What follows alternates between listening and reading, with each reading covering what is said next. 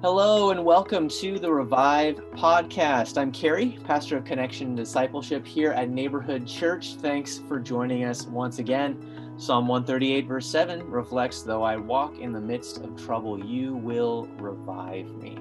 And God does rescue and sustain us. So each week we curate and create resources to help people thrive in Christ. And it's all available at neighborhoodchurch.com/revive. Today, I'm excited to be here with a couple of great guys, again, talking about God's Word. We've got Pastor Justin from our Los Al branch. Hey, how are you? Good to see you, Justin. And also Pastor Mike back again. Hello, good to see you, or hear Awesome. you, or be with you. Yeah. That's right. Here we are. And I'm really excited to welcome our Pastor of Student Ministries, John Wyatt, to the podcast. John, thanks for joining us. Hey, everyone. Good to be here. Yeah, good to have you, man.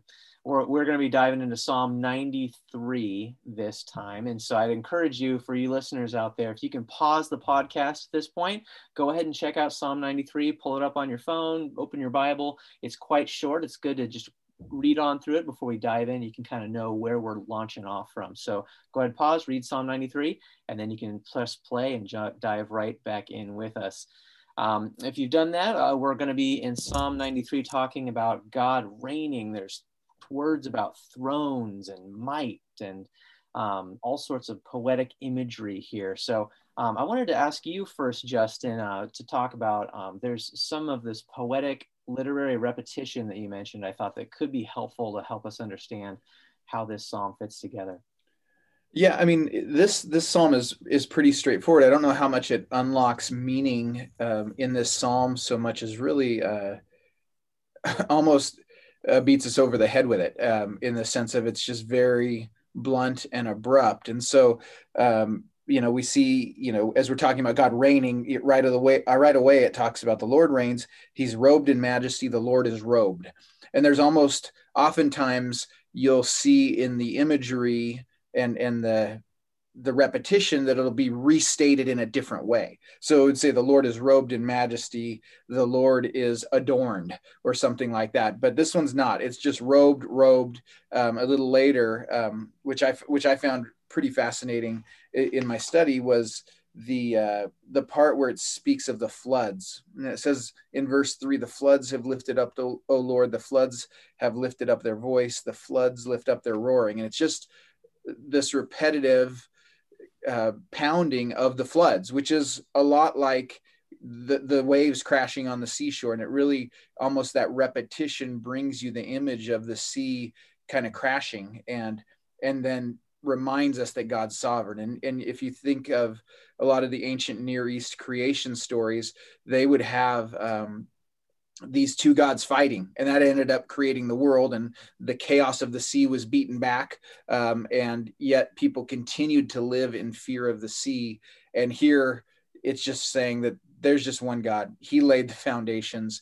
He has no rivals, is really what the emphasis I made yesterday. And so but that repetition is really bringing out the struggle, and then ultimately it's not a struggle for God. So I don't know. It's an interesting twist on poetry where it seems a little less poetic than some parts, but it kind of makes its point by being pretty blunt and really clear. Yeah, I like what you shared with that, Justin, because I didn't notice that it says floods, floods, floods all in a row. And as I checked back, it looks in verse 4, it says, mightier, mightier, Lord is mighty. Mm-hmm. And so floods, floods, floods, but God is mighty, mighty, mighty. And right. That's pretty awesome. It's a good thing to mention. John, you talked a little bit about poetic repetition in Hebrew literature too. Do you want to speak to that too? Yeah, I think we have to remember too, the educational system back in the day wasn't reading and writing, right? They came to church and it was a kind of call and response. It was follow me. And so a way for Hebrews, even the children of Israel, to memorize these things is as the priest or the worship leader, or even the king himself, King David, as he is inviting people to worship the Lord. I think this very floods, this mightier, this robe, this clothing language, I think it's helping the children of Israel meditate on the point versus rushing ahead. Like, oh yeah, So I think this is very common language to help stir the people up in worship. And he's also looking around and he's playing off of the idea of the Mediterranean Sea, the not the Dead Sea, the Sea of Galilee. You know, he's seeing these things. And so I think part of that repetition was to sink it down in their souls to help them to be able to recall it later. Because they're not good. So he's not saying, open up to Psalm 93 yet. You know, like he's unraveling his scroll and he's doing things like that. So I think that's a helpful thing for us, where it kind of feels repetitive, especially because we're looking at the actual written word. But for them, it would have been like a chorus or something like that. You know? Right. And I think that those repetitive reminders are also to build emotion. It's to tie, not just to say a bunch of words, but Hebrew thought is very much down in the gut. It's a very emotional reality where it ties in the intellect and the emotions. It brings it together. To say that he is, you know, clothed in majesty, but clothed, strapped strength around him, is you can see the almost the crescendoing or the building of these things. He is mightier, and all of those things. And each one adds to the next. And Hebrew poetry does that constantly to draw in our emotions, because we're both you know, intellectual and emotional beings. And I know Greek thought tends to be more cerebral and that, but yet Hebrew thought, you know, when you felt something in your gut and in the middle of your soul. And one of the fun things I had in the privilege of going to the Holy Land and just listening to Hebrews talking, it was like they were yelling at each other and stuff like that. And I was asking my guide about that. He goes, "Oh no, you just have to understand, a lot of Middle Eastern reality is that, you know, your emotions are so tied to your intellect. You know, we tend to separate them, but yet they're so tied and so connected." And that's really cool. You know, one of the other things about this repetitive part, I think the important thing is the idea of declaring. These Psalms are written to actually be, as John, you were talking about, you know, just to be spoken, because it was an outward expression to declare. And these, you know, it's that emphatic, authoritative speaking out. I think that's important for us. You know, Valentine's Day is coming up, and it's an opportunity for us to express, to declare our love for those that we love. And we do that. We write a card and we tell them how much we love them. We put it in words, and they're poetic, and we try to do our best to say that. You know, it would be, how sad a relationship would be if we just said once, "I love you," and then that's it. And I think there's a lot to declaring it. It not only affirms, it strengthens the relationship. It makes it more real. Yeah, actions are part of that and need to support what we say and back it up. But it is important to declare. And in this psalm, the Lord reigns. It's an emphatic, authoritative statement for my life. The Lord reigns in my life. Yeah, that's good. That's good. And to quote a famous poet, what was his name? DC Talk. For our 3 listeners who may remember them, they have a song called "Say the Words I Love You." There's something powerful about saying things out loud that really can help us remember them, help us internalize them, and help others connect with those truths too. And so we are seeing a lot of that good stuff here in the Psalms, in Hebrew poetry. You know, we talked about the might, the floods, the Lord reigning. There's a lot of power language in this passage, in this psalm. And I got to be honest, I was pulling up the old picture box and jumping on the interwebs and binging through WandaVision this weekend and just tripping out. And as I'm watching this, I'm thinking, gosh, there's just been such a resurgence of superhero entertainment happening in the last decade or so, because we, as a culture, I think we're just so excited and interested with power. These characters all have powers, but at the same time, some of them use their power for good and some use their power for not so good. And, you know, that's even a main theme in a lot of these sagas that come out of the entertainment industry, is how will they use their power? So I think as we look at God's power here, we see how he's more powerful than even the ocean. He reigns, he's on his throne, but how can we trust that God's power is something we can feel good about? You know, is he super powerful, but he's this scary dictator, or he's going to twist on us? John, I know that I've consulted you for a number of comic book questions and things in the past, so maybe this could be a good question for you. What do you think?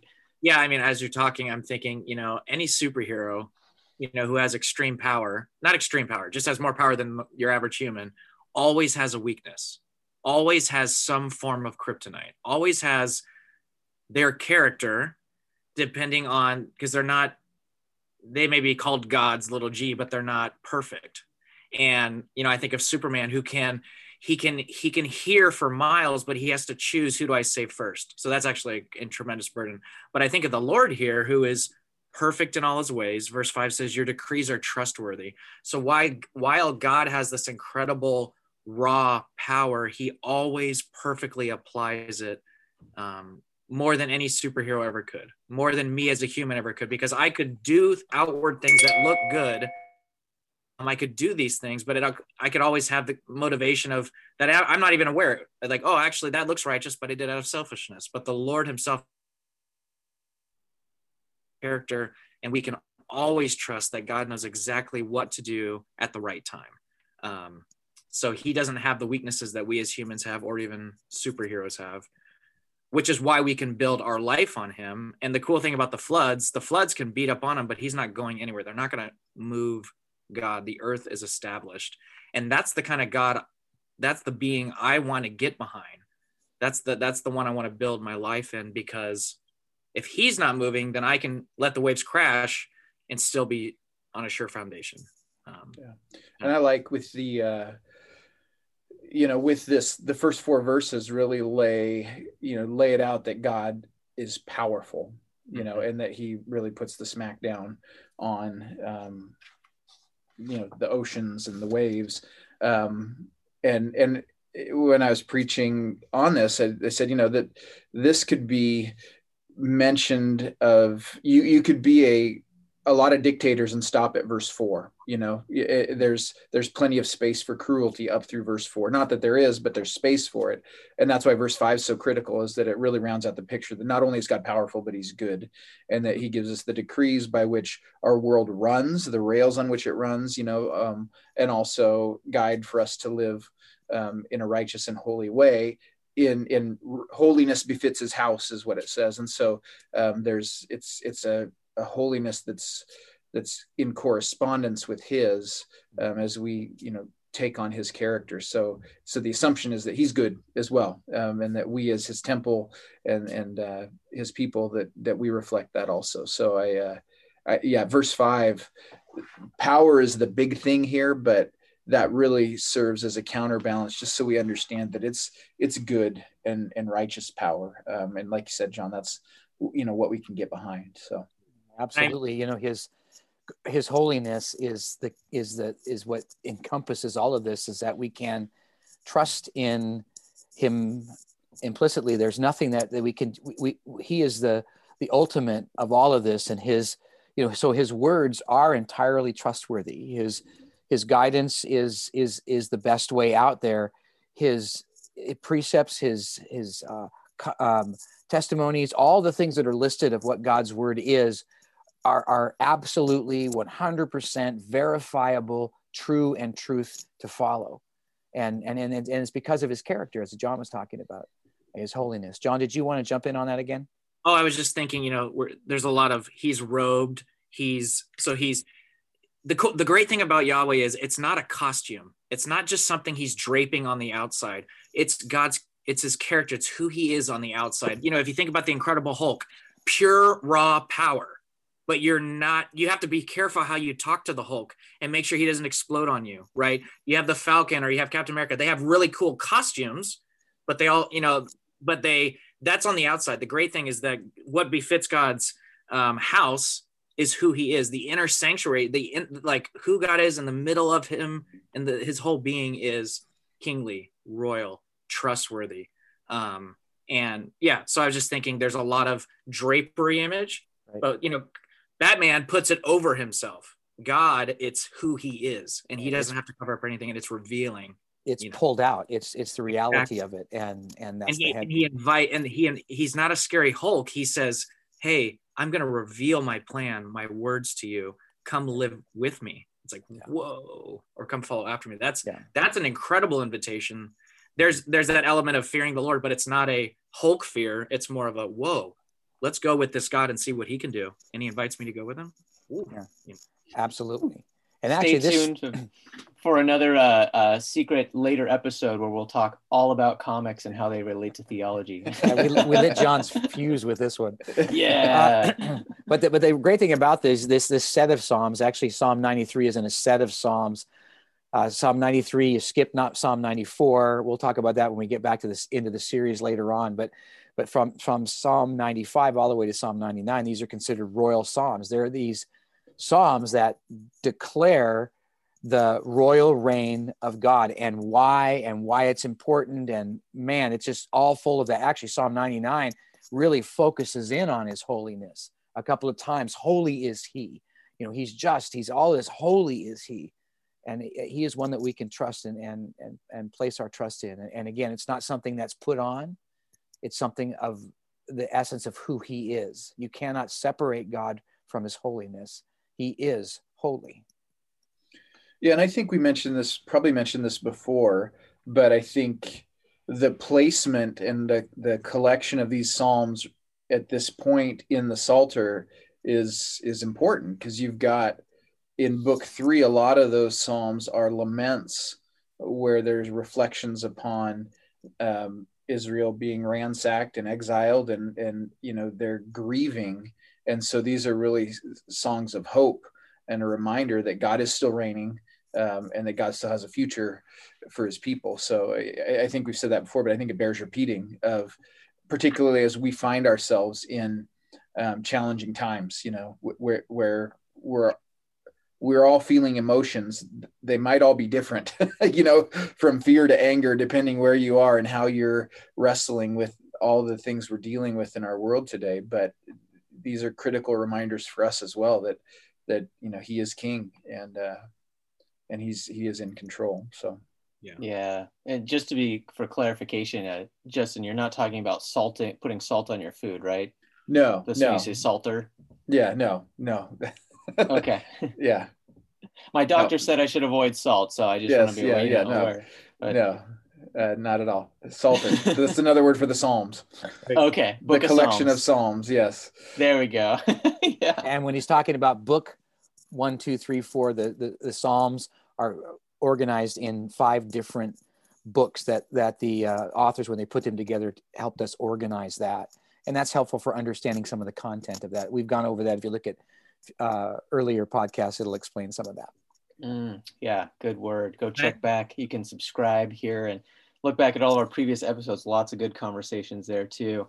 John, were you going to jump in there too? I just say, I think, this God, it's like he reigns, but then it brings up this idea of floods. And for the Hebrew people, flood, the seas were the scariest. That was the most chaotic. That was like their deepest fear.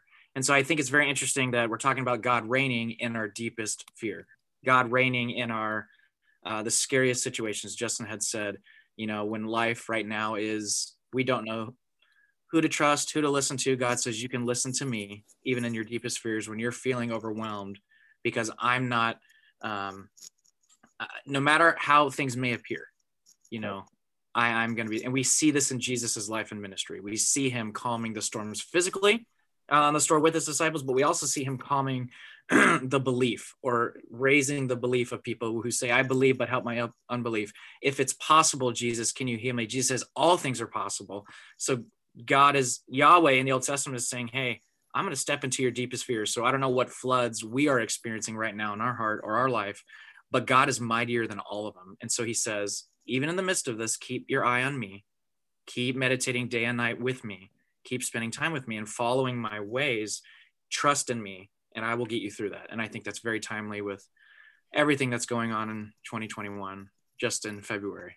We made it through January, praise the Lord. So yeah, and that is a good application point of this psalm, is to, how do we let the Lord reign even in the midst of a storm? And John, you pulled up that story out of, I think it's Mark 4, where Jesus, and found in a couple other gospels too, where Jesus calms the storm. And he does that. And then I think of Matthew chapter 6, when Jesus was sending out the disciples, and he said, go and take care of things. And they started to freak out. How are we going to do this? Or what are we going to do for food? How is, all this going to work out?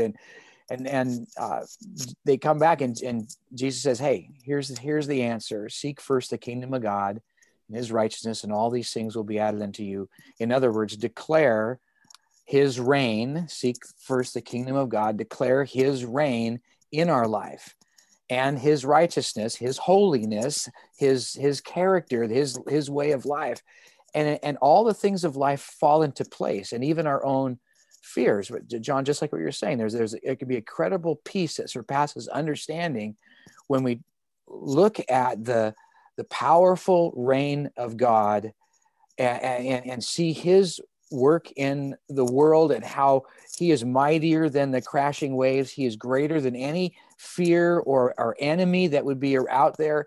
He is greater, and that we can trust in him and let that calm our soul and move us forward to where he wants us to be. And it's that trusting in him, choosing first his kingdom, choosing to let him reign. And that might be a good question. Maybe Justin, you can fly in on there about how do we let the Lord reign in our life?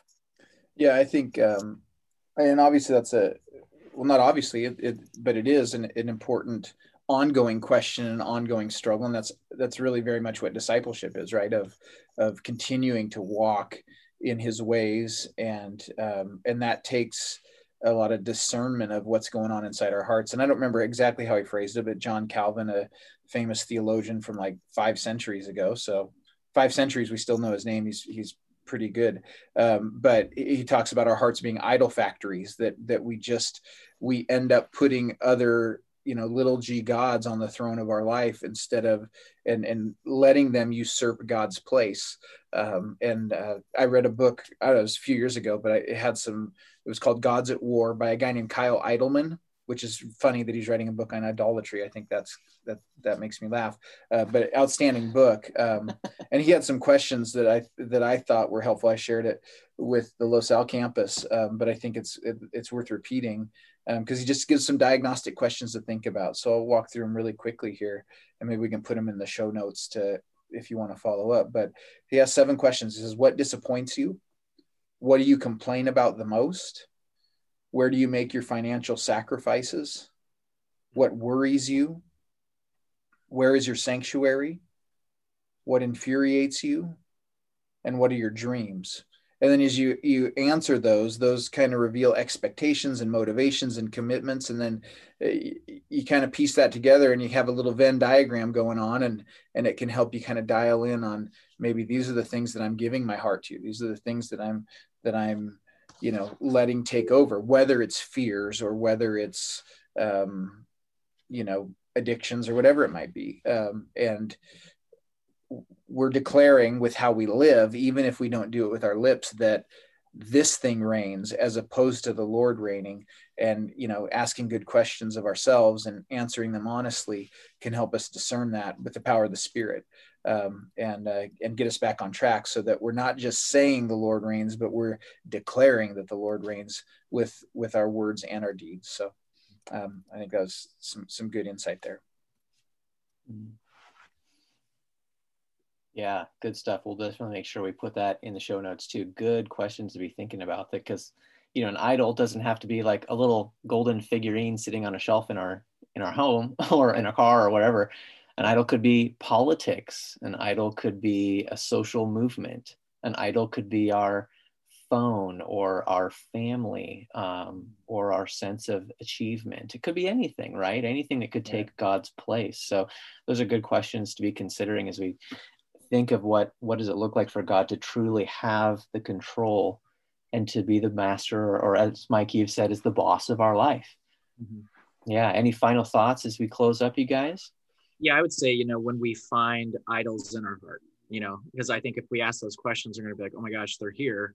What do I do? I think that's where Psalm 139, verse 23, 24, the very end, search my heart, O God, and know me. Try me and know my thoughts. See if there's any grievous way in me, and then lead me in the way everlasting. So God is not a God who says, you need to be perfect first, and then you come worship me. He says, hey, in worship, you're going to discover that there are things that I'm not reigning in. So when the Holy Spirit lifts that up in your heart, we confess and we acknowledge, wow, Lord, you're right. And Lord, would you lead me? Would you lead me in the way? And the great thing is that 2,000 years later, Jesus comes and says, I'll lead you. I'll take care of you. I'll show you the way. So I think that's when you find that in you, that's the sanctification piece of like, it's a continual relationship journey, confession, repentance, and relationship. Let's do this together, not apart from God, but very much with Emmanuel. God is with us.